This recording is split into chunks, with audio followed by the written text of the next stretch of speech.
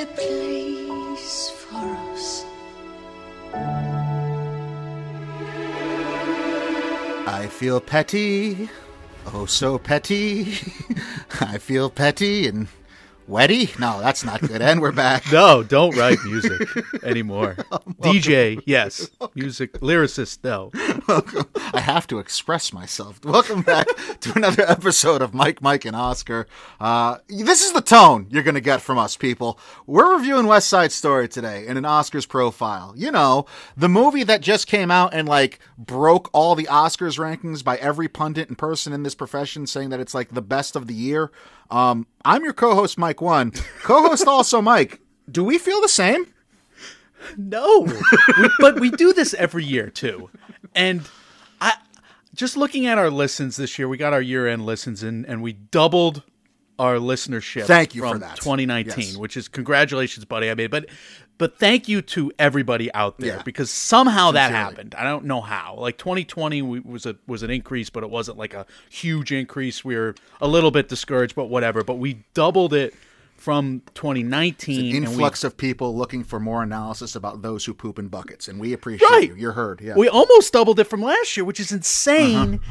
And the point I'm getting around to about besides the pat on the back is that we do this every year. Like, you literally do this every year. But the thing is, I don't try to. I don't try to. Like this, you try to. No, you I really don't. I don't. Turns, I don't. I take offense to that, and I think that's why we get listens, is because it's so genuine. And I think it's only a bit, and you're completely disingenuous, just in general as a person. I want so badly to like we do these this things. every year. We do, and I want so badly to like all of these things. But like, you're right. There's just.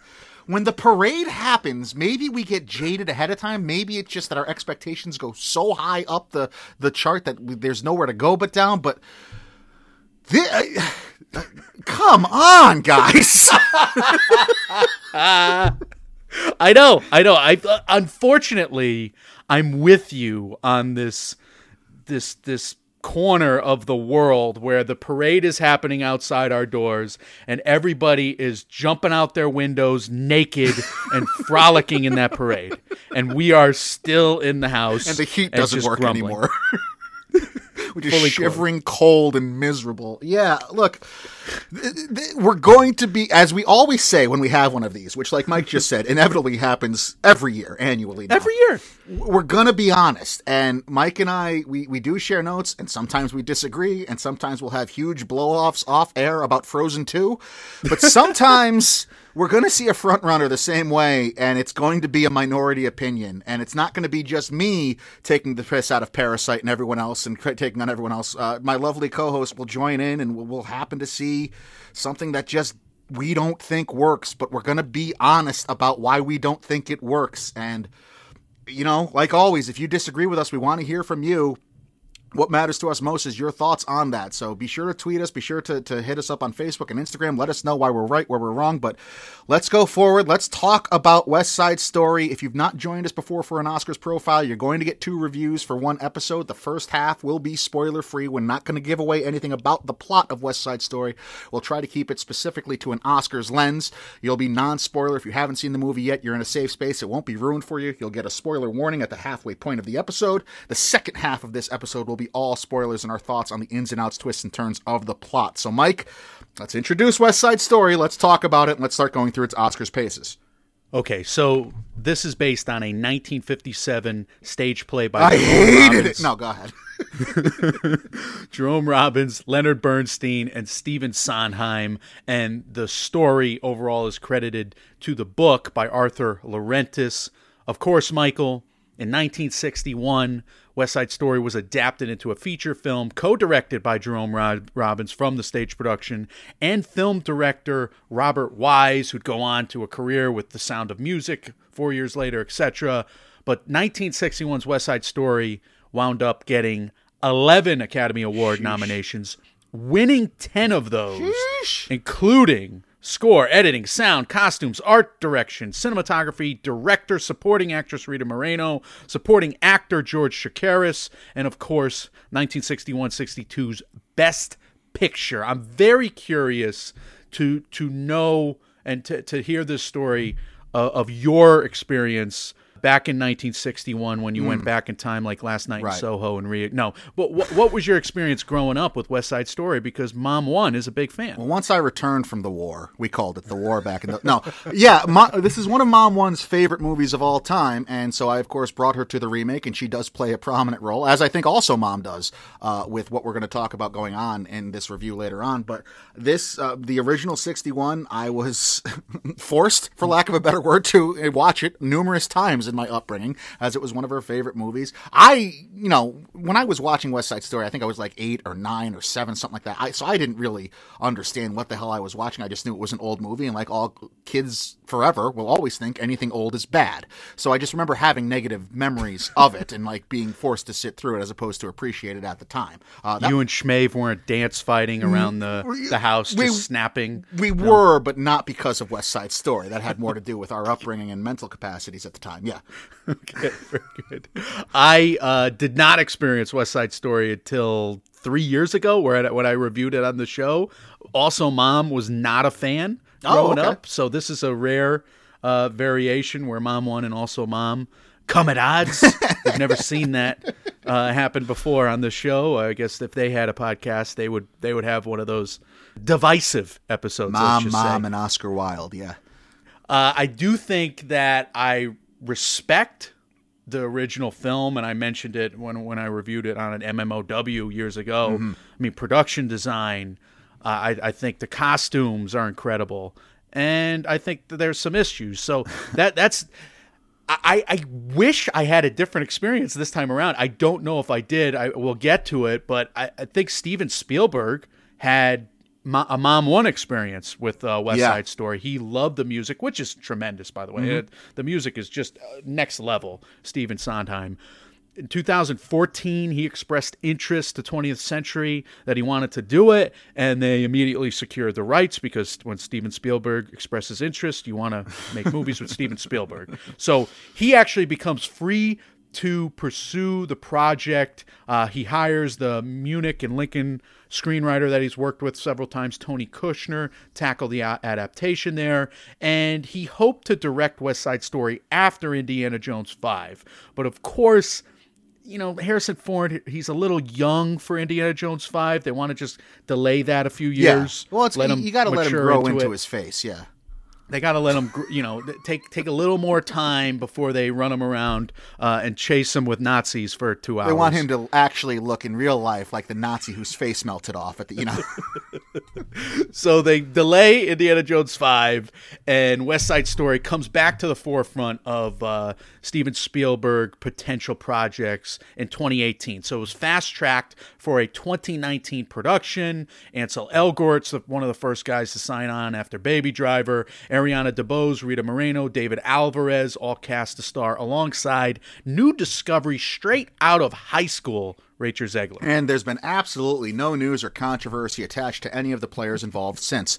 All right, let's talk about we're going to talk more about that, obviously. Let's talk about how this movie's been received so far. And the parade's a very real thing. 93% on 253 Rotten Tomatoes critic scores at last check. It's got an 86 Metascore. What are we doing here? 86 Metascore.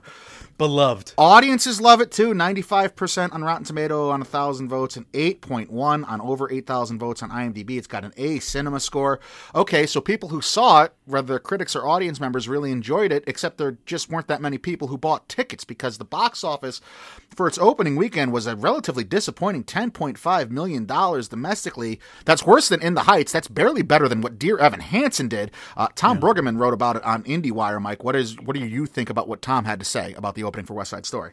I love how Tom puts things into context, and he talks about pros and cons. So he's been a guy we've been highlighting for a while because the box office out there has just been so mysterious. We're trying to figure out how to read the industry. Yeah, he's one of those guys. We got to ask Tom to come on. But I think he's rational, and he covers it from one angle and says that the national media, TMZ, for instance, called it a flop.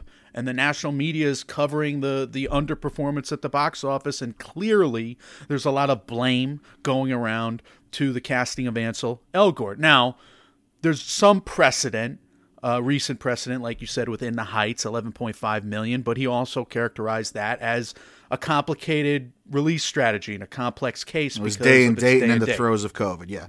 And it's in the throes of, it's right at the, at the rejuvenation of the box office after COVID in a way, where how much was it? Subscription numbers COVID matter. chapter 1 anyway.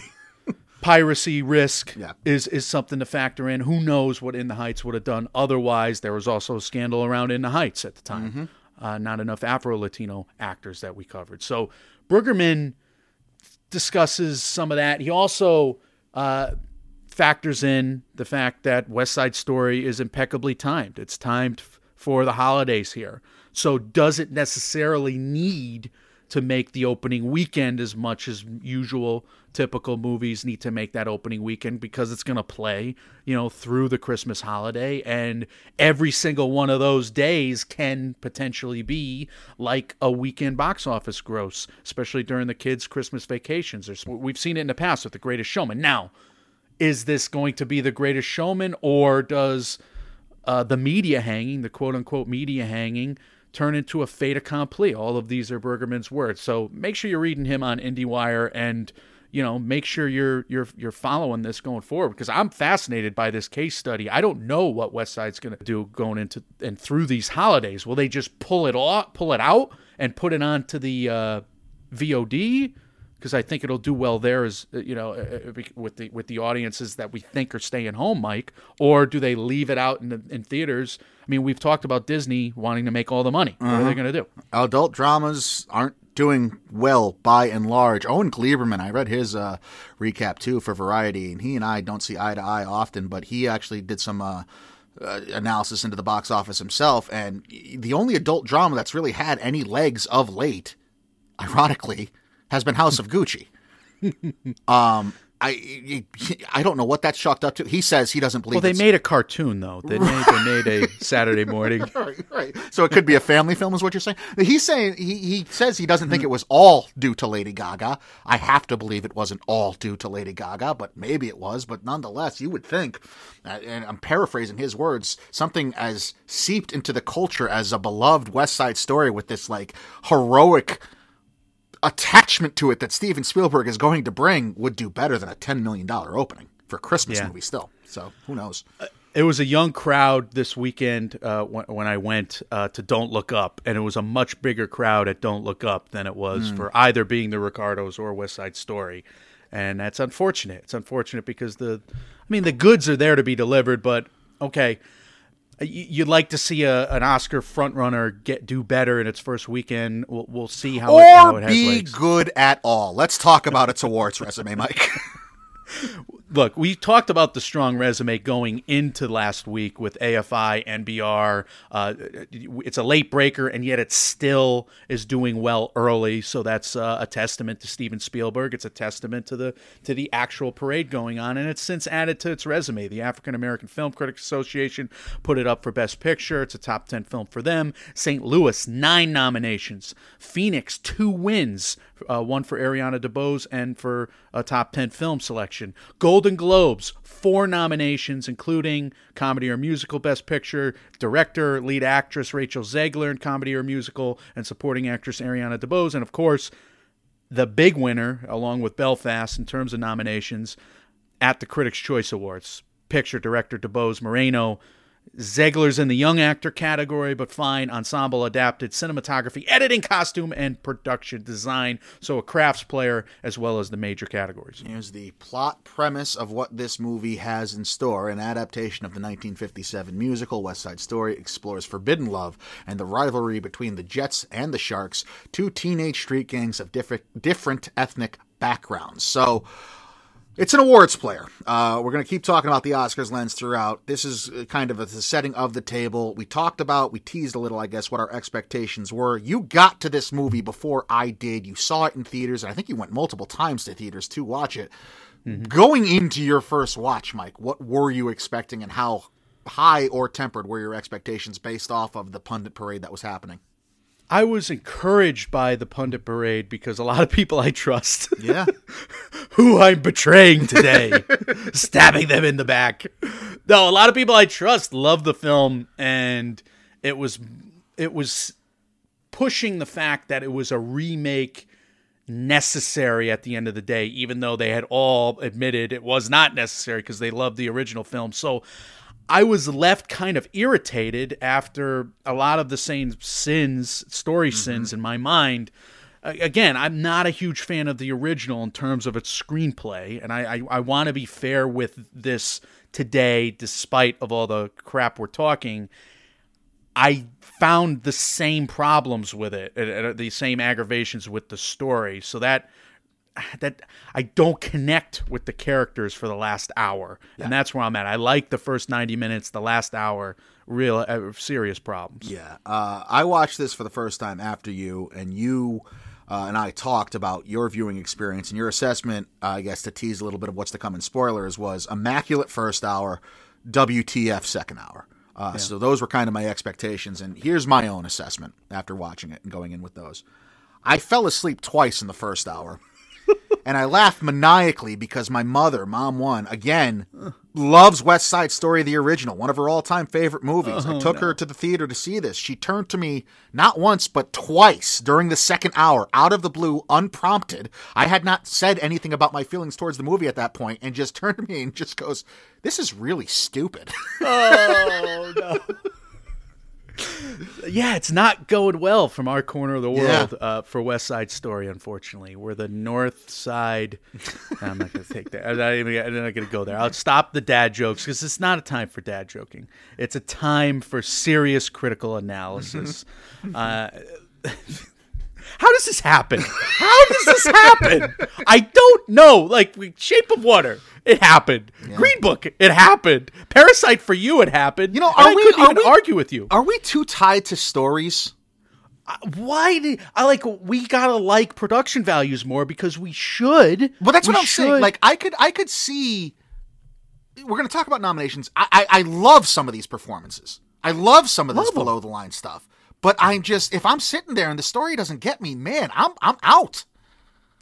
I need to be such an escapist that I need to be, I totally buy into the story that I have to, fantasize about living through them and I have to be lost in it. The movie does not do that for me, not unfortunately. At all. Same. Because I'm sitting there shaking my fist at the screen. Why? Why would you do this? Why would you do that? And it's not just something that I had a problem with this time. It's the same problems I had with the 1961 version that I forgot going into this version because I didn't know the source material like perhaps I should have. I like that we've been doing this long enough that we're starting to get a complex unto ourselves. Like, are we the bad guys? We might be straight up villains. Oscar villains, because that's like we turn heel every year. But I cannot help it. I will never watch this movie again. I won't. I hated my experience in the theater with it. I did. I hated it. That being said, I think we can't help but read the room and the overall room of this being the parade going on. Oh, we're in the minority heavily. Yeah, but we haven't heard our opinions anywhere else. Right. And there's a lot of people that we trust. They're also reading the room. They have sources. They're looking at it. We'll shine a spotlight today on our buddies at Next Best Picture and discuss where they have everything ranked. And I agree with them. Best Picture, it's second on their list right now. Director, Steven Spielberg is third. Adapted Screenplay, Tony Kushner is second. And they're entrenched right now in top threes as contenders. Editing, it's fourth. This is Sarah Brashar of The Post and Ready Player One, a new school Spielberg collaborator, and Michael Kahn, all-time great editor from Jurassic Park, Schindler's List, Raiders of the Lost Ark, two-time Oscar winner there, an old school Spielberg collaborator. They joined forces on this one, and here we got what we got. So they're to blame is what I'm trying to say. No, we have a major Oscar contender, and for good reason in terms of how you read the punditry, how you read the room, like we're saying. Yeah, and like you tried to say, there were some fixes that Spielberg and Kushner did put forth to kind of adapt and make right and make good out of some things that some problems, some representation Obvious problems and equality problems from problems 61. that happened from 61. And the credit should go to them for doing so, absolutely. And I'll say it again. I mean, as Oscar pundits and historians here, to have Rita Moreno still in 2021 be the only Latinx actor to win any acting Academy Award is reprehensible.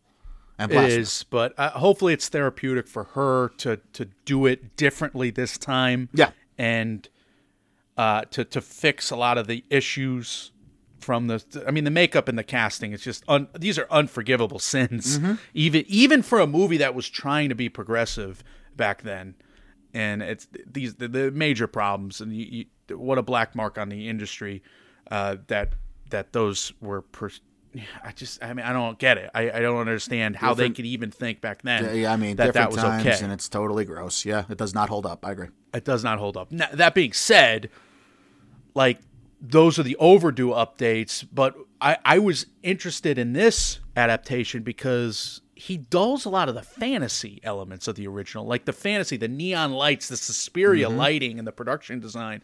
That was dreamlike. It was hyper real. It was something where the colors and the camera work go over the top with style to make you, kind of think you're in this fairy tale situation. Whereas, for what you could say about a story where the characters break out in song and dance every 10 minutes, this one is more realistic. There is a level of realism where I think, I give him credit on how he pulls that off and layers it through and is consistent in terms of the tone and the delivery of this 2021 West Side Story. Yeah, I echo your sentiment there. I'm getting a little tired of seeing every drama be shot with that lens. I don't know what the lens is, but like that kind of dull palette color. But whatever. Yeah, Spielberg does well to keep the tenor and the tone of the movie consistent throughout. I agree with you, and you're in this movie's version of reality for as long as it'll keep you there.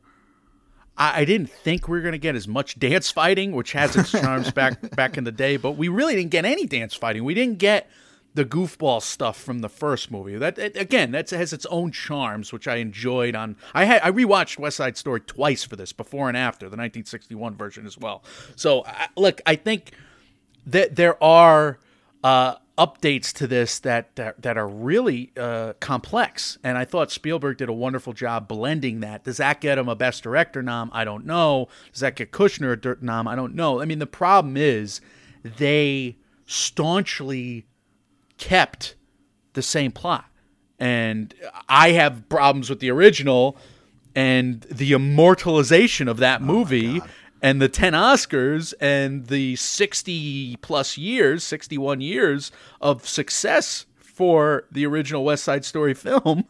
I mean, that would argue against anything that my dumbass is going to mention in terms of business maneuvers by Spielberg and Kushner. However, I have the same problem. So I'm infuriated with the screenplay, even though I would predict it to get nominated. I'm higher on the editing than the screenplay, I guess, and I would not want it to get nominated for either director or picture, but I think it will. I could see maybe one of those categories falling out. We see that happen legitimately from competition, etc. Yeah, what will happen at the Oscars versus what we think if we were the Academy are going to be two very, very different things.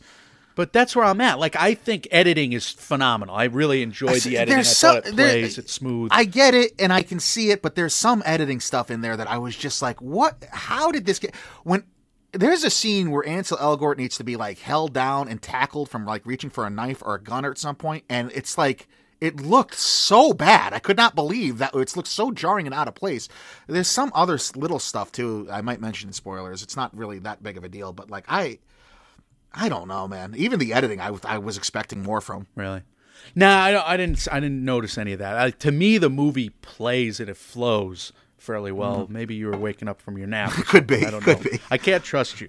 I can't trust you because you seethe. No, I don't know. I don't feel the same way. I thought the musical numbers flowed well. I thought the scenes were good for a while, and the big dramatic arguments for the first 90 minutes really worked, and they could bend over backwards to convince you of some things that completely undercut the rest of the story, in my opinion. I'll get to that in spoilers, but like the script was really working on me. That's why I'm like frustrated, because the next two categories we're going to discuss here, Mike, in addition to some of the highs of the script, like there's great aspects to this 2021 West Side Story. There are great performances, and there are great production values. The highs are very high. Agree 1,000% with that assessment. And like, this is another one of those where it's like, I'm not saying this isn't Academy level in some aspects. I could absolutely see this being nominated. If I was the Academy, I probably would have it nominated for a couple things.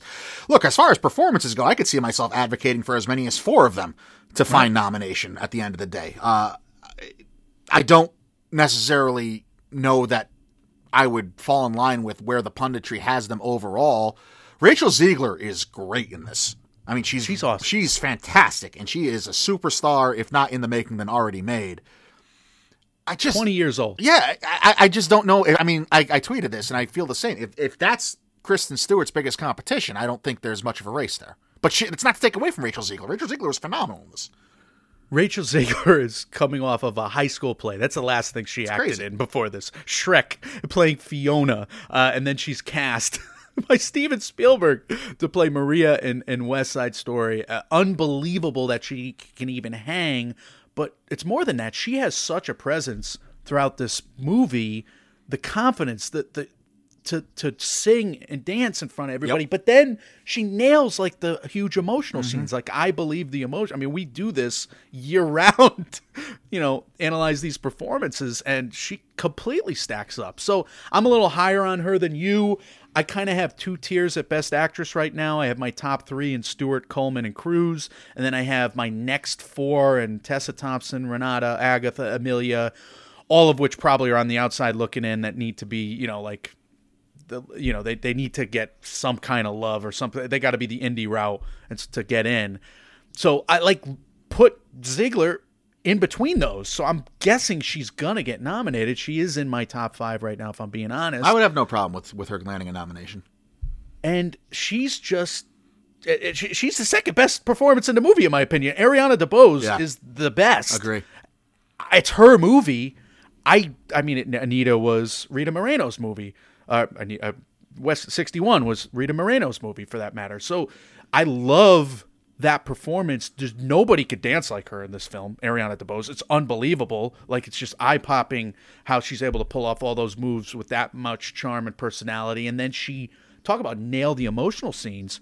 My God, she's got all this range in those. I mean, going from Schmigadoon to this. Yeah. I mean, obviously she's been in Hamilton. She's a Broadway star. I mean, just cutting her teeth in New York, it's just fitting that she's the standout of this film. I don't get the Rita Moreno surefire nomination. And I worry about cannibalization, too, between Moreno and Ariana DeBose. Because to me, I'm with you. Look, it's great to see Rita Moreno, and she's fun on screen. She plays a fun character. She plays, an altruistic character. Yeah. But she's in 5 scenes total, and for not all that long. And she's not utilizing. And she doesn't have a lot of plot heft. She doesn't have a lot of emotion tied to her, save for maybe one time, which we're going to talk about in spoilers. And the one time she does have a ton of emotion, it's completely undercut by the screenplay. I wonder if they cut some of his scenes and therefore cut some more of hers. But I still think she's got a funny scene, and she's got a great song. And I love that. And I love the role she plays. I just, I don't see the necessity that she's got to get nominated. But am I going to get mad at her nomination? No. I just, it's just a competition thing. I mean, I get why she's being considered, and she has moments. But when you compare her to the rest of the field, it's kind of hard to do that. She's also got the working against her that Ariana DeBose is, and Katrina Balfe. I always do that. Katrina Balfe, excuse me. They're so instrumental to the plots of their films, just like Rita Moreno was to the first West Side Story. And we've seen so many, basically co-leads win the category. They should almost have their own category. She's at a disadvantage. Yeah, Moreno's narrative, I think, is easier to understand and embrace. But I think apples to apples, DeBose has the more stereotypical, I guess, supporting Oscars level supporting performance. So I think if they're both there, I think it's gonna be hard enough for something from this movie to win supporting actress. I mean, I still think Ingenue Ellis is the best. So if these both performances make the field, I would worry about cannibalization. It's becoming quite the good race in supporting actress. I'm excited about that one. Speaking of races, but I don't know what to make of supporting actor, but I think there's like 20 deep of the similar tiered performances, and Mike Faist and David Alvarez are two of those 20 in my opinion. I think they're both really great. They're two massive talents. Like, we don't get to see dancers of this caliber and athleticism that often. David Alvarez was a Tony winner at 10 years old, Mike, for Billy Elliot, and then he does his education thing, and he goes off, he's backpacking around the country, just hanging out, being young and awesome. And then he gets a call from Steven Spielberg, hey, how about you come back to the industry and showbiz and be Bernardo. I'm in for either one of these being nominated too. I lean, just personal preference, more towards Faist because I always tend to side with the supporting performance that has more emotional range to portray, and that's clearly what the character of Riff has to deal with. But Alvarez was the antithesis, basically, of Riff. He played it wonderfully. He's calm and cool by being Bernardo. He's seething with rage just below the surface. Yeah, I'm with you. Both these guys were outstanding. I agree with you. I think Faist has got the meatier role. He's also got the higher degree of difficulty because his character's kind of goofier potentially, or had most of the cornball oldie stuff that they had to reprise and update. I again, there's charms to that. Rewatching it twice, I enjoyed that performance or the character of Riff in the previous film. He made it cool somehow. I don't know how. It's a testament to his ability to act, sing, and dance. So I think he should have a career now. Cast him in 20 films and cast Alvarez in 20 films and cast him in every Broadway production. I mean, these guys are that level of talented. Do they have to be nominated for Oscars this year? I don't know if that's there, but it's such a wide open field. Right. And I think that's why I give it the benefit of the doubt too, as far as saying I'd be okay with them nominating, because as far as I'm concerned, Katrina Balfe should be in and Ingenue Ellis should be in. And that's for both supporting categories right now. I'm not really married to anything else. I think there's a lot of open slots, and I could be convinced if you want to make the case that this person should be in or that person should be in, I'm totally open to hearing the argument, because I think it's that close amongst all these really good performances.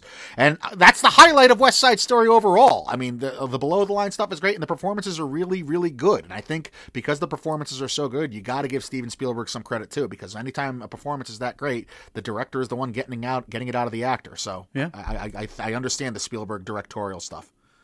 I get it. I think he's done better work, and I just wish he changed things a little bit. But the audacity of this man on the other side of the microphone from you, telling you that the story doesn't work. It doesn't. 10-time Oscar winner, but that's where we're at. Yeah. Look, what also didn't work unequivocally is Ansel Elgort's casting. Now, was he bad in the film? No, it's just every scene gets reinterpreted. It's a massive problem to the viewing experience. I think I was actively rooting for his character to fail. I'm going to talk more about it in spoilers. I understand people who didn't come in with that. I don't know. I'm not going to tell you how to handle it. I'm just going to tell you how I handled it. We covered his sexual assault allegations against him. Mm-hmm. We've covered it 2 years ago. We covered it for a long segment. I don't know the episode off the top of my head. It didn't paint him in a good light, in the sense that he did not defend himself well, and you don't know. We said it. We don't know. Is he guilty? Is he not? We don't know. But the stuff that he was saying wasn't why are you saying it that? Why? And it's so the allegations are so specific. I just have a tough. My stance is generally believe victims. That's how I approach it. But again, short of getting into the morality of it, I think this movie did a great disservice with him and his role in it, regardless, in the lead up to you getting into the theater in the first place, which is what I'm going to try to focus on more so. It could not be more ill-timed for that production. I mean, that's the least of its problems, but sure, it's a problem. Production values, Mike, some of these are stupendous. I think the costumes are my favorite on the year, and I love the Dune costumes. Don't get me wrong; these costumes are incredible. Yeah. The red under the yellow on those dresses. My God! I mean, they have close-ups on everything. I mean, they're featured. It's just, I didn't think they would do like the broad daylight version of West Side Story, but they did. And production all design of these deserves colors that pop. too. Yeah, I mean, the production design to clash against the costumes deserves a highlight as well. The cinematography I was impressed by. There's not bones. There's like legitimately high level stuff. It's a Steven Spielberg production, of course there are, of like greatness, cinematic greatness within this movie. But my God, does it not hold itself together well at the center? I don't think. Oh, that's the thing. Like, I have major issues with this movie, and I also think it should be nominated for a minimum of 5 Oscars. So, and that's where we're at. Like, if we're talking about the over-under, I have, like, PTSD of The Irishman and Mank in watching this movie, because this felt like a movie that had such massive expectations and something people were already counting the chickens of before they saw it, that they got what they got in the movie, and they had to start talking themselves into it actually being that massive Oscars contender afterwards, even though they know deep down that this is, you know, an okay story. And that's what we're dealing. This is a movie. I cannot fathom having to sit through this movie again. The Post was better. I'm sorry. The Post was a better viewing experience, and people were like very meh on The Post. And I'm not being funny or cute. I think The Post is a better Spielberg movie than West Side Story is. But again, and like we've been saying the whole time, I'm a story junkie. Mike, you are too. I give props to effective pacing. I give props to the degree of difficulty. And I think this movie lacked in both those areas across the board. And if that's how we're going to judge a movie, that's how I judge movies. That's why I'm going to be more down on it than otherwise. Now, the point you were making, Mike, all of that said, it has the critic scores, it has love, it has momentum.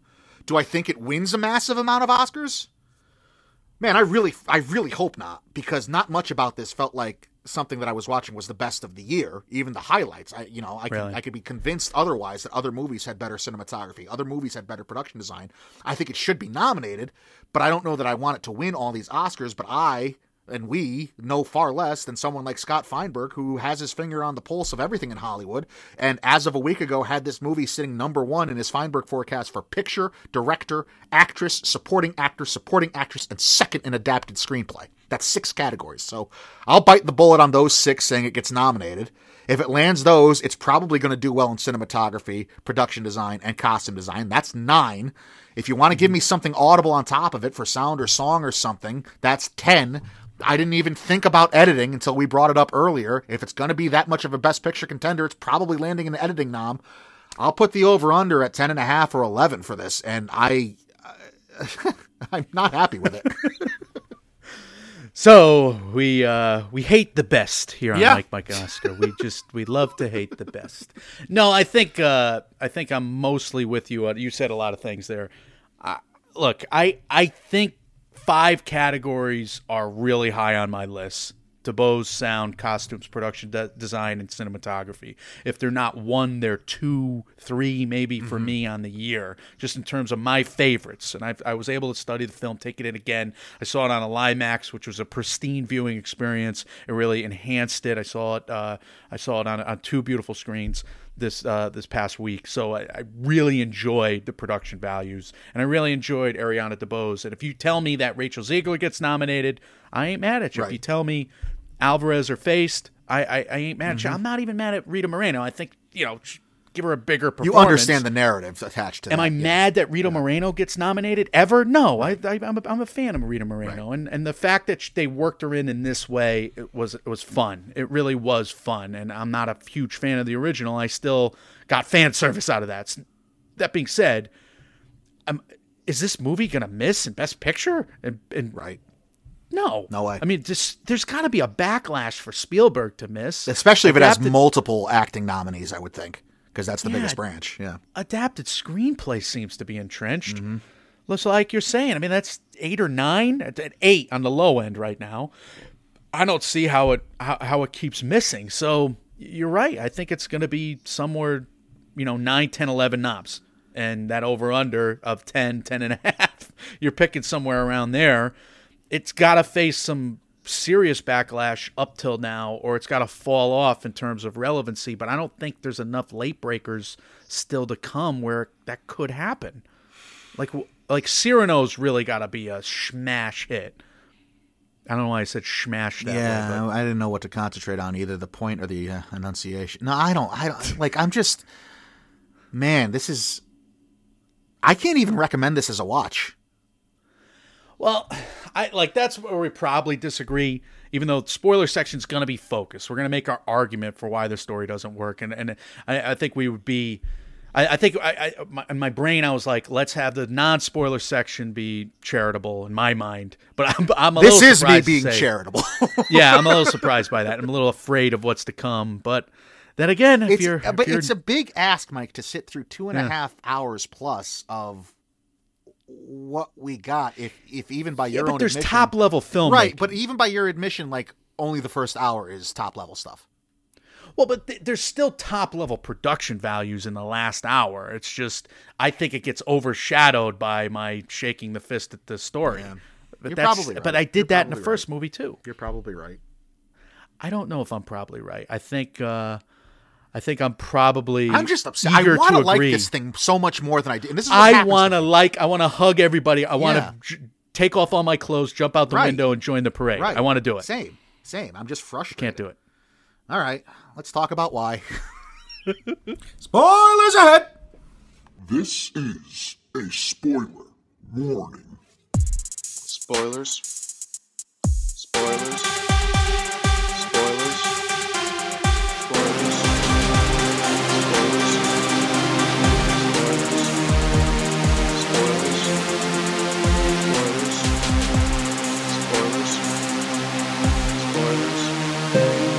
Spoilers. Spoilers. Spoilers. Spoilers. Spoilers. Spoilers. Spoilers. Mike, and Oscar Sprint spoilers! This is the spoiler section of the movie West Side Story in the Oscars Profile episode, brought to you by Mike, and Oscar. If you've not seen the movie yet, this is a good place for you to hit pause. Go check it out at your local theater. We'll be here waiting for you when you come back. If you've seen West Side Story already, if you're curious to hear our thoughts, or if we've hyped up the spoiler section for you so much that you need to get down with the sickness with us, this is where you need to be. It's all spoilers from this point out, all about the twists and turns of Steven Spielberg's West Side Story, brought to you by Mike, and Oscar. Mike, we usually do bests and worsts. We did bests, I feel. Here we go. Nobody cares about that. Again, no, the references we weave in. You needed to. I care. Catastrophic fuck up number one, and there's gonna be like 4 or 5 of these, and we have to go here, right? We just have to. It's amazing that we see it so similarly. Like, I think that's why we do have to go here, because you made my job on this doc so much easier. I didn't have to explain what my lowlights were, because you already had them, and you titled them catastrophic fuck-ups. I couldn't agree more. Tony and Maria meet at the dance after a wonderful scene. Love the scene. Yep. Love it.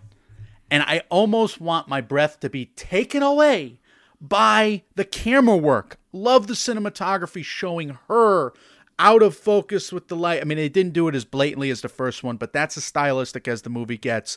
Wonderful setup. And then we get him creeping on her. And it's just, he ruins the scene because he could not be more misplaced. Going after this barely legal young woman, fixating on her. But and then the symbolism of under the bleachers, which I hated from the trailer. Oh, I mean, he's so much taller than her. And it's just love at first sight is bullshit, which you also have down, and I agree. Bah humbug. I agree. Listen, Elgort needed to be wiped from the marketing of this movie. I have no idea what Disney was thinking. I genuinely think the viewing experience, at least for people like you and me who do cover the news of this stuff, would have been upgraded had he not been around. And I know not everybody feels this way, and I know there's other people that believe in the innocent until proven guilty approach with the type of allegations he's facing. I don't care. Whatever. You can call me a hypocrite for being an attorney and having this stance. For me, and doing this, it's impossible to watch him in this. And I got so creeped out and disgusted by him.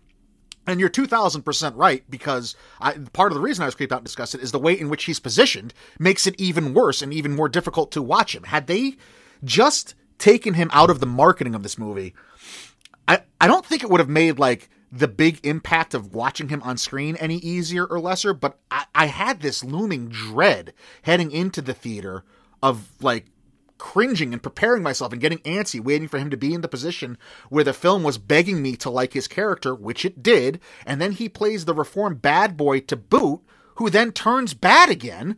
Ew, no, thank you. Get the hell out of there, Rachel. He's Tony from West Side Story. What are they going to do? Like, I don't blame Spielberg. I don't blame Kushner. You can't. I don't know what you do. I really don't. I think featuring him as prominently as they did in the previews is just, I believe in subconscious thought, and I know it played with my subconscious, like, oh boy, okay, I guess I got to go watch this. It's not like they could, put Christopher Plummer in here either. But God, I would have respected that. De-aged Christopher Plummer could have pulled this one off. No, he could have. He was playing different roles in The Sound of Music, etc. No, look, I think there's no way around it. They had no choice, and I don't know what they cut that looked even worse than this. Yeah, but we can't unknow what we know. Yeah. It's just it's tough watch. It's a very tough watch for and again, I'm not you view it how you want to view it. I'm telling you, doing the work we did on the allegations and talking about them and all this stuff, it's something that sticks with me. It's a tragic casting because rewatching the original, that is a highlight of the film, and it works so well, and it could be breathtaking for people out there if it's different casting. So that is a problem. And that scene is so good. Like the cinematography of shooting that high school gym to make it look like such this grand ball. That's like Spielberg. That's what he does. It's, oh God, such a shame. And I was on a high with that scene going the way it was going. Yeah. I really was. The dancing is stupendous. I loved it. I was on a high, and then he just brought me down to earth, and I groaned. Yeah. When I saw him. Small screw up. This is number 2. It's annoying. There's a song about how Tony tries to stop the rumble, playing Keep Away with the Gun.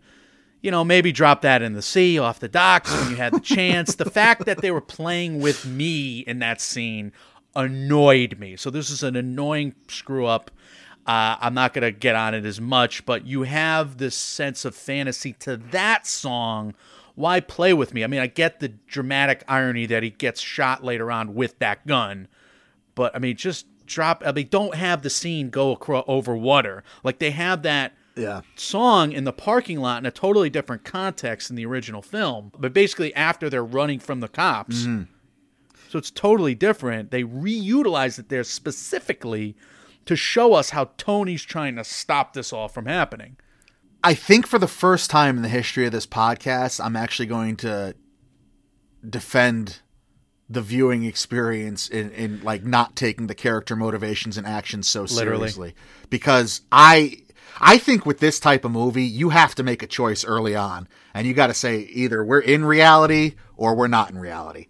And I couldn't, like, if you watch this halfway and say pick and choose when you're in reality with a musical like this, I think it makes the viewing experience even weirder. And so they had that nice mix going for so long until that scene where I'm like, all right, you're literally hanging the gun off the dock. You could just drop it in the water. End of problem. Yeah, but at the very beginning of the movie, you have these guys walking down the streets of this like renovation Lincoln Center project, dance flail fighting at one another. Like you can't.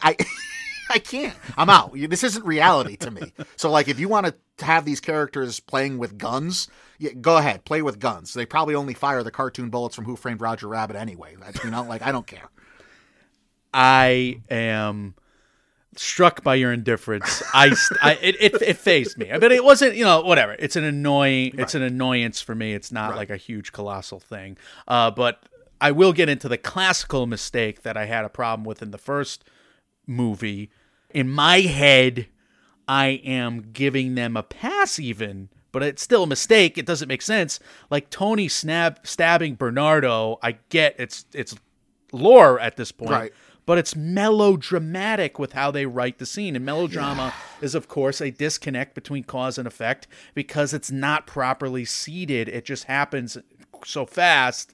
I mean, he's trying to prevent everything from going down moments before. Yeah. And there's no even build up. He just does it so fast that, like, I'm watching it, I'm like, wait a minute, he's just spent all this time singing, we're with him the whole time. We know he's got a temper, it's precedent, but and now he's a murderer. God, this movie. I think there was a lot of melodrama from the salt mines, the salt warehouse on.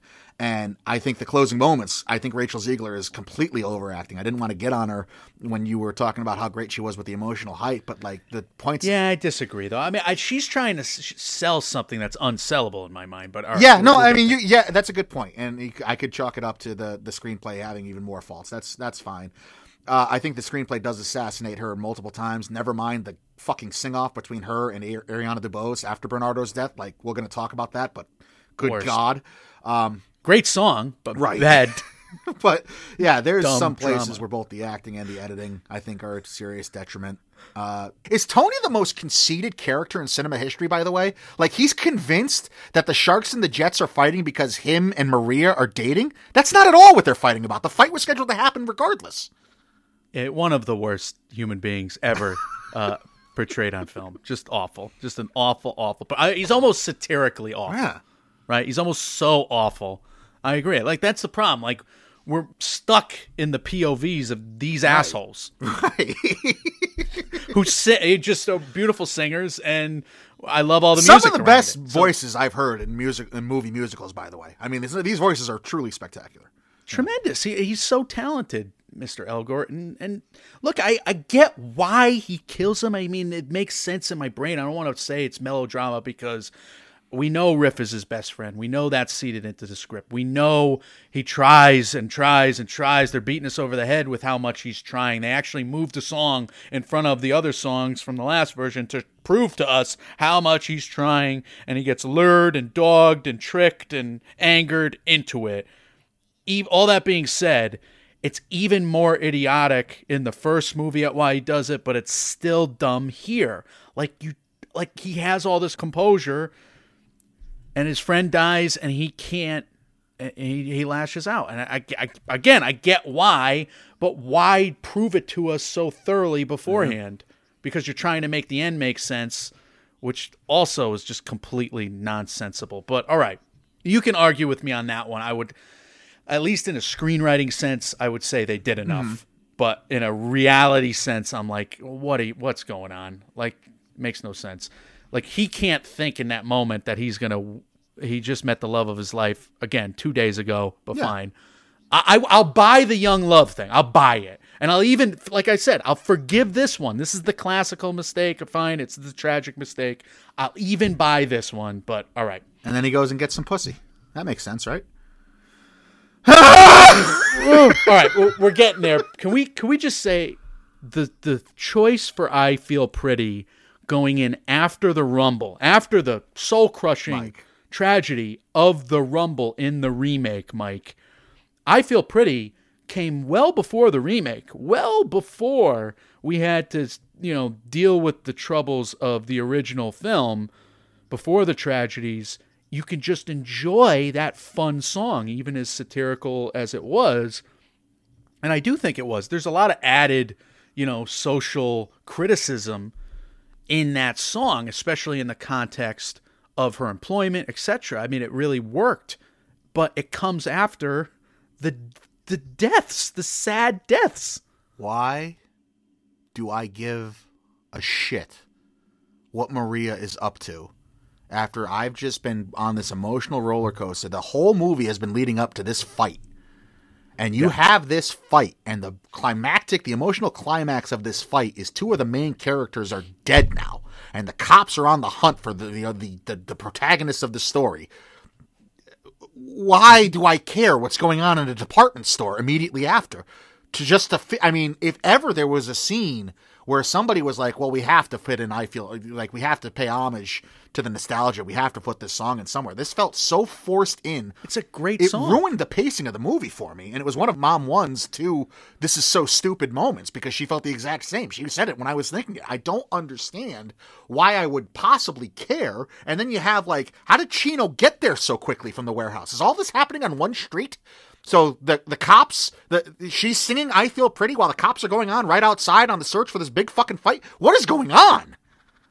This change alone disqualifies it from adapted screenplay in my mind. I agree. It totally undercuts what they're trying to do. I get that it supports Maria in that moment. They're trying to condition us to the fact that Maria is truly in love and she doesn't give a damn We otherwise. but we and she's couldn't have convincing all gotten her that friends. from just the Ansel Elgort stalking scene beforehand, where he like climbs Superman's his way up the fire escapes. Like, we know she's in love. We get it. They moved that song in front to try and give him a better chance, but the problem is they should have featured her more. Like, she could have been in love. I mean, they moved a lot of things around, and I think they've done it in the stage play because that's what this was based on. I don't know. I don't know the stage play, unfortunately. I'm curious about it now. Like, what, just from a story structure perspective, like, that's a fascinating change, but it really doesn't Not work at all for me. Not at all. and yeah, it makes it ruins that song. So again, they're undercutting themselves. All right, I can't believe this is only colossal fuck up number 2, but this is Maria rewards him with sex. They have sex after he kills her brother. She's known him for 2 days. Yep. Tops at this point. Really a day and a half. And he confirms the fact that he murdered her brother. She didn't believe it when Chino told her. And he confirms this and had to see her face. It's not even the And- act of sex that's offensive. Like, if it was like in the heat of passion type thing, I would have she's so forgiving of him immediately upon his breaking and entering to her apartment. Like, she's just like, just slap the brother in the face, slap Bernardo's dead body in his face. I don't understand if, like, look, if Bernardo was like physically abusive Right. to her, Yeah, right, if Bernardo sure. was an evil Sure. stepmother, Agree. but they go out of their way to show that it's they have issues, but it's not like they hate each other or he's hateable. And yeah, everybody's a racist in this film on both sides, one more than the other. But I think the fact Bernardo is a character we like and she loves. Of course she loves it. And it's all underscored by Anita's involvement. Like, course Bernardo it is not is. only a good brother, he's apparently a great boyfriend and a hell of a dancer. Like, The greatest. But this is the other worst scene, because outside of the, hey, wouldn't it be zany if we just cut to a department store with Maria after that double homicide shot? Maria's brother is murdered by a man she met 2 days ago. A man who has stalked her, cornered her, and entered into her apartment. Maria's brother, also Anita's boyfriend, who have been together presumably longer than 48 hours. Maria responds to the murder by instantly forgiving him, sleeping with him, and then when she's confronted by Anita in the next scene, the script gives Maria the moral high ground in the argument with Anita. It's Maria who's explaining about love and loss here. And Maria is the one who's playing the what can I do, my hands are tied, I loved him card to Anita, who just had her long-term fiance basically murdered in cold blood by a stranger. Look, love at first sight, unconditional love, these are values I would love to espouse. I don't in this context. Maria has the audacity to send Anita on that errand to deliver her message after this great song, the most ridiculous song in the history of anything, because she calls her out. This guy murdered your Right. brother. He killed your brother. Maybe don't run away Right. with him. You know? But fine. Even if you did, this song ends. And they're like, all right, you're insane. I do not support you. You need to when leave. Maria's singing that song to her, Anita should have been taking off her earrings and her ring, like getting ready to tackle Maria and fight her. I'm sorry. Like, I'm a peaceful man, but I would be furious if I was Anita and the script was giving my opponent the moral high ground in this scene, and I'm the asshole. The like, I don't it's utterly mind-boggling, and I'll use that term. God. I don't understand how Anita would agree to run this errand to secure the fact that the love of whatever, her boyfriend's murderer, however much she loved him or didn't love him, it seemed like she loved him, but her boyfriend's murderer, it will get away with it because of what she's trying to help secure, number one. And number two, this ludicrous person who just told me and could beat me in an argument because she sang so well. That this murderer of my love, who she admits, the only reason she agrees with Maria is because she admits she loved Bernardo. Oh, I had unconditional love for Bernardo, so you must have unconditional. So we get each other. Exactly. And like, had the script had Anita be like, "Oh, I'll go run this errand for you," and like, had her whole intention been to go to the drugstore to tell everyone Maria's dead, just to be like a fuck you to Maria and Tony, that would have made more sense. But she went there with like, Anita's the greatest character in cinematic history. She's the most true and honest person ever. At this point, like, we're thinking she is a saint at this point. Like, maybe the only reason here it's just pure white guy ignorance, white male ignorance, that we both don't know anything about the fact that a cop goes into your kitchen and you're not a white guy. That's a great point, I think. And maybe you do anything to get away. And this is literally anything. This is the worst, the most anybody could ask of her, Anita. And she will go and do the most Christian thing ever, do the most, and like, the fact that she allows herself to be in this position boggles my mind. And I think they do an even better job in the original at clarifying the strategic problem of this. Like, because in the original, they're like, well, Anita is just trying to figure out, she's just trying to probe and do the most unlikely thing ever and find out where Tony is, because she's going to send Chino after him. So that's what the group is. That would have made a ton more sense. Well, that's the original. It's very clear about it. Just watch it twice. But this movie, like, and maybe they could have had like the subtext being, all right, this person's dead to me now. Not Maria. Maria's dead to me now. I'm going to go find out where Tony is so I can send Chino after him.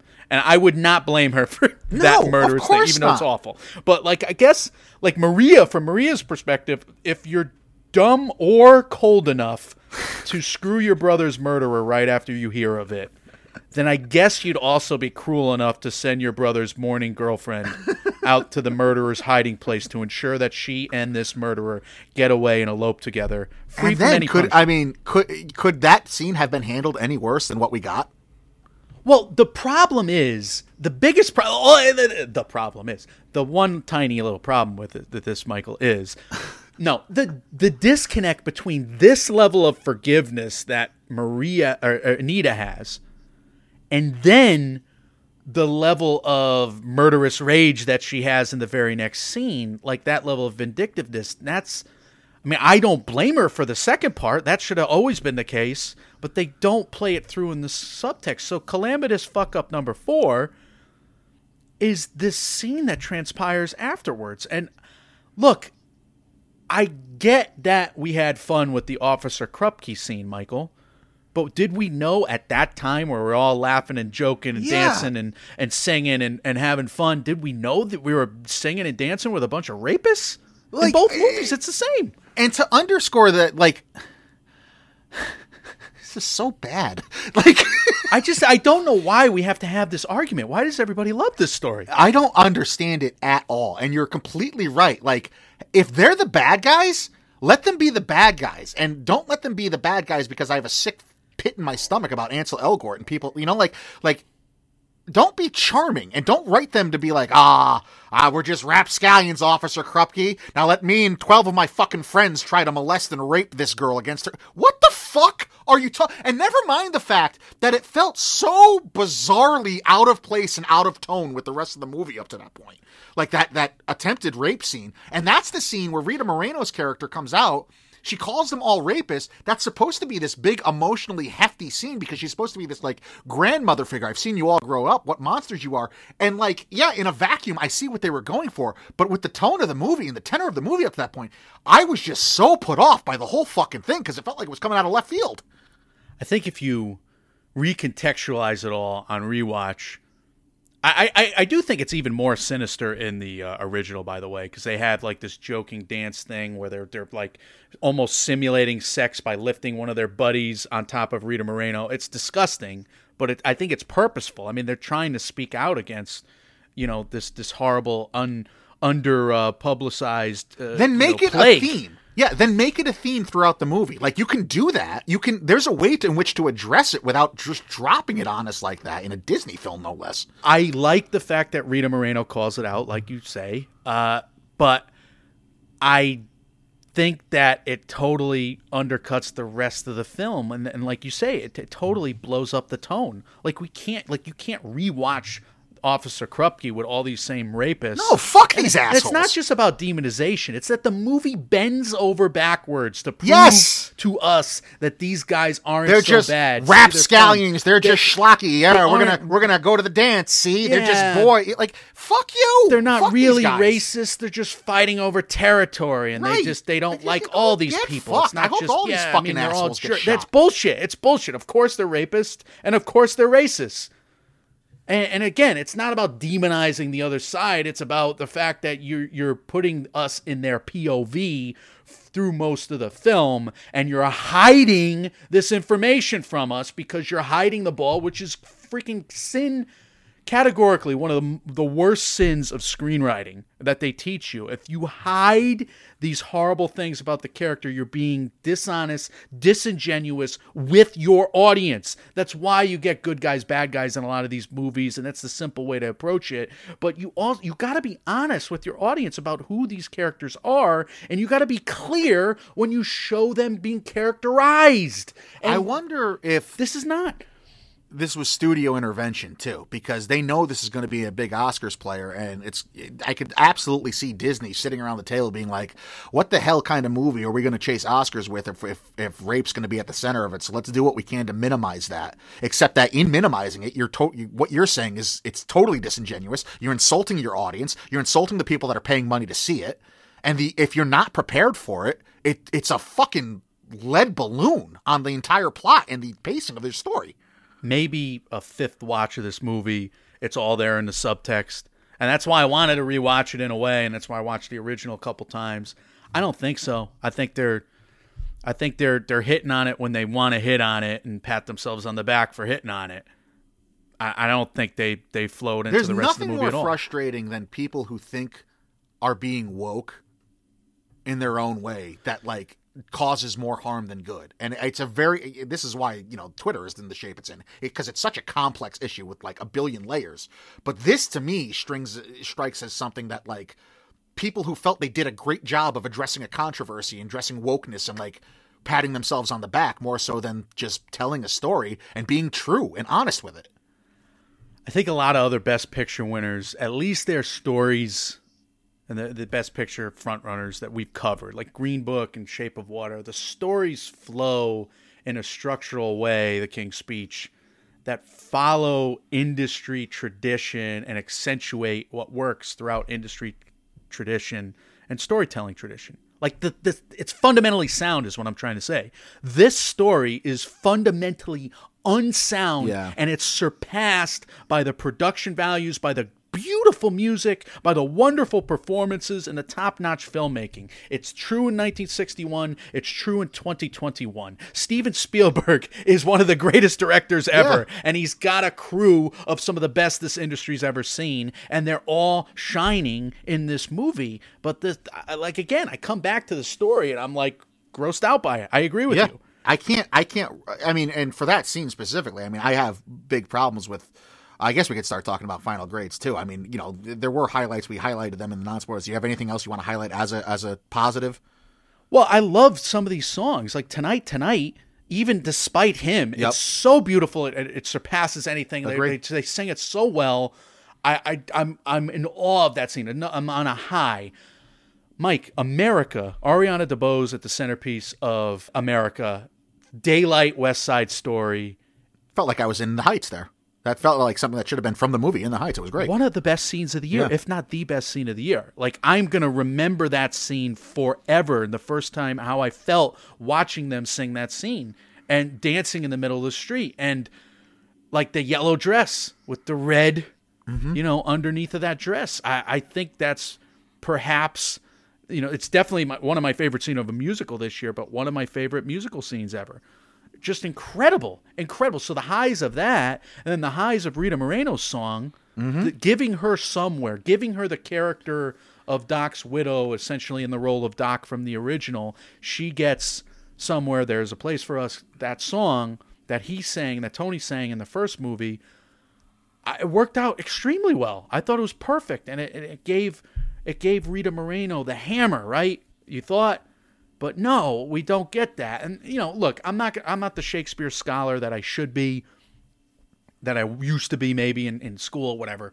Romeo and Juliet, I don't remember it that well, but I don't remember melodrama with it. I remembered the tragedy of it all, and this one just felt like they were shielding us from the final tragedy of it all that we could have gotten if they followed Romeo and Juliet to its end. So again, they half-assed the Romeo and Juliet story, literally half-assed it. And I know I'm saying literally like a 19-year-old, but I work with kids. I can't help it. It also makes absolutely no sense because it made the world seem entirely small. It looked like this entire thing happened on one city block, and if that's the case, the cops would be crawling all over.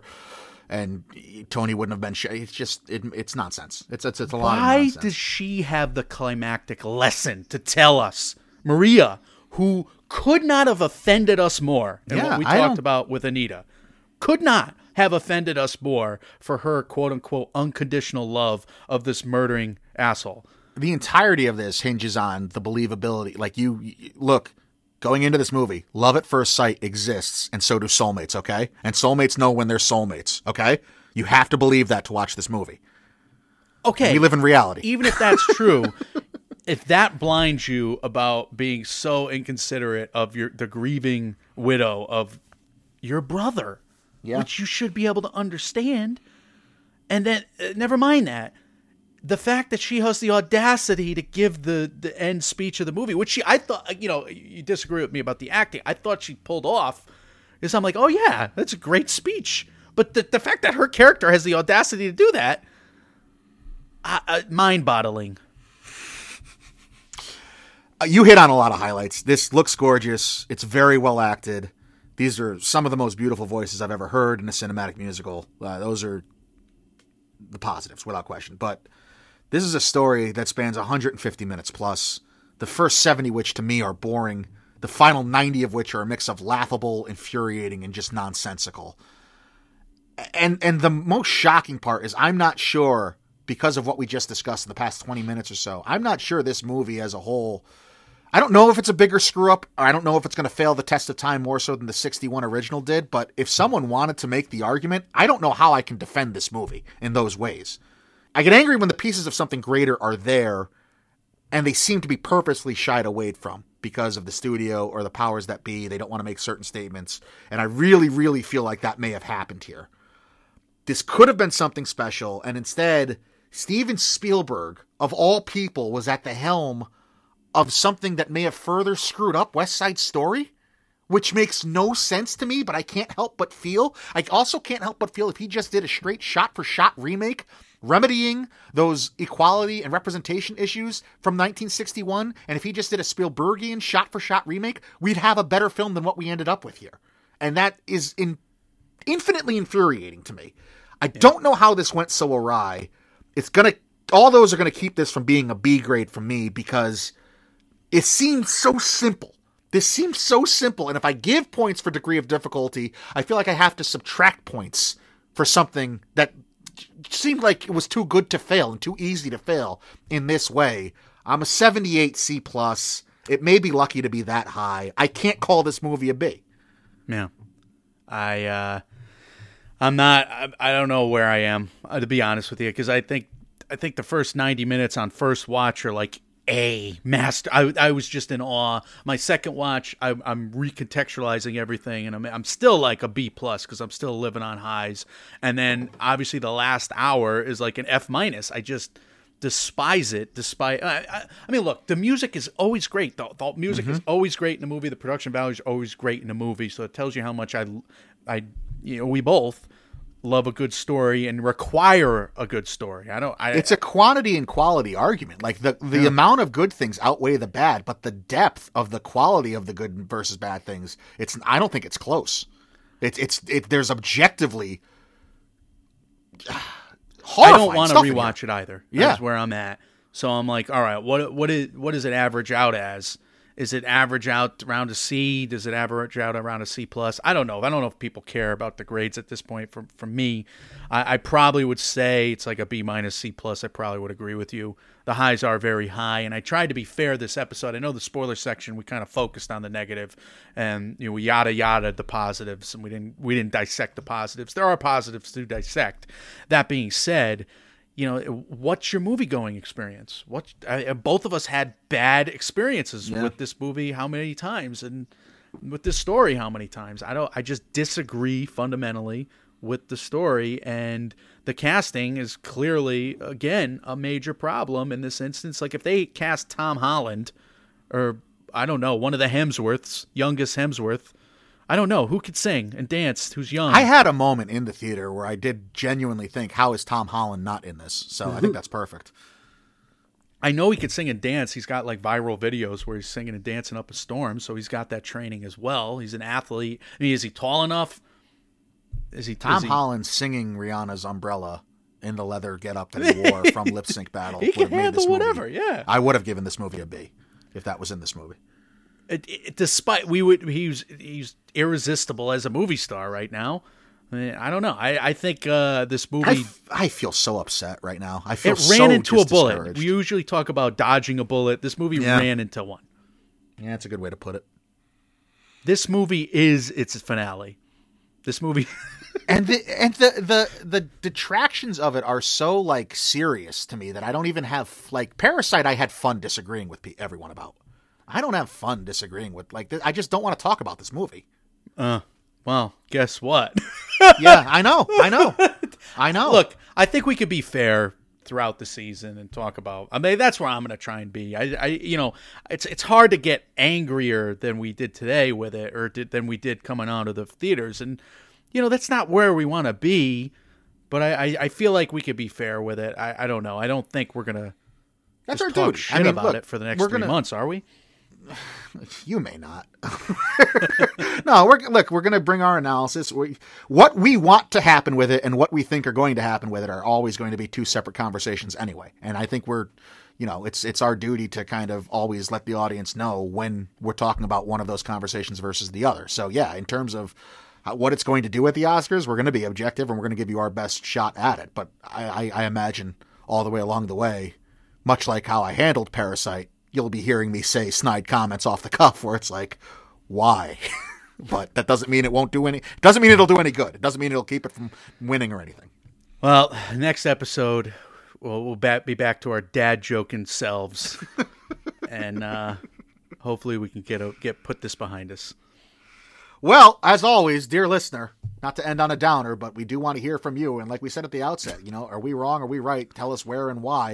You can leave us all of those on our social medias, as well as any other comments, questions, or concerns you have. The audacity of you asking them that at this point. I have to, I can't just, there's every fiber of my being that just wants to hit the stop button right now and just put it out without an exit. Just sobbing into the microphone about how miserable I feel right now after this. But we need their help. We need our audience's help. We need so guidance, please, as always. So you can leave us the comments about this as well as anything else we do in the MMO empire. We are Mike, and Oscar on Facebook and Instagram at and Oscar on Twitter. Mike, and Oscar at gmail.com, and on Reddit. We are available wherever you hear podcasts. And if you're listening to us on the Apple Podcast app, if you would be so kind as to leave us a 5-star review, if you appreciate what we do here, those really do go a long way. We thank all of you for that. Once again, guys, thank you so much for listening to us all year long. Can't believe some of the numbers that we pulled in, and we're extremely proud of. And if you keep listening, we're going to try to keep giving you reasons to keep tuning in. So thank you once again for that. Michael, tell the good people what is coming next. And Bradley Cooper's going to have sex with a fish man. I think this was our 20th film study on the year, something like that. And we got a couple more left. We got Nightmare Alley that we want to do. We got Spider-Man No Way Home. That'll be a movie event, film study, maybe an Oscars player. I'm hearing some VFX. I mean, the way people are taking that in, it's being received like Dune was. Yeah, it's universally beloved at this moment. It's going to be the third of a trilogy. I'm already getting the rationalizations ready, Michael, for making that an Oscar sprint profile. But I'm very excited to see Spider-Man, Nightmare Alley. We're going to do an Oscar race checkpoint next on Critics' Choice Spirit nominations from some other body that came out that we have to cover begrudgingly, but we're going to have a special guest on for those, we hope. If not this week, then next week when we discuss Oscar shortlists. So there's a lot coming out from MMO before the Christmas holiday, around the Christmas holiday, afterwards, Licorice Pizza, Cyrano, a whole bunch of stuff after the holidays as well. And, of course, all our category reviews. So we have fun this season. We have fun with movies. The words of wisdom today is that we swear, love movies. We love them. We love plays. We love musicals. I mean, the fact that today is it's not just a couple of, whatever, wannabe meatheads that don't love musicals that get mad at music. No, we love musicals. We grew up on them. Chicago was the best film of 2002, we're in indisputably. This business because we love musicals. We couldn't be in this business otherwise. So the fact that, we don't love this particular musical, it is what it is. I'm going to spend the rest of the time apologizing. Justifying and apologizing. I swear to God, we're good. Just questioning everything. That's how I end every episode. That's how we've done this long enough where now we are just giving ourselves complexes and why we don't fall in line with the crowd. Wide eyes of doubt and fear. And that's how I end every episode, just shaking. Don't be afraid to stand out. Maybe that's the... That's what we got to do. That's the words of wisdom. There's if everybody's saying something's good, you don't be afraid to tell it that it's absolute garbage. I think cinema's finest advice was be brave. Be brave. Great. I know you like that deep cut, but I heard that somewhere. I think it was from a great movie, correct? You know what? Better movie than this one. Guys, when reality or the movies you're watching are rough, you can come check out the rest of the Oscars field with us. We are Mike, and Oscar, trying to make award season year-round without the stuffiness. We will see you all very soon. See ya.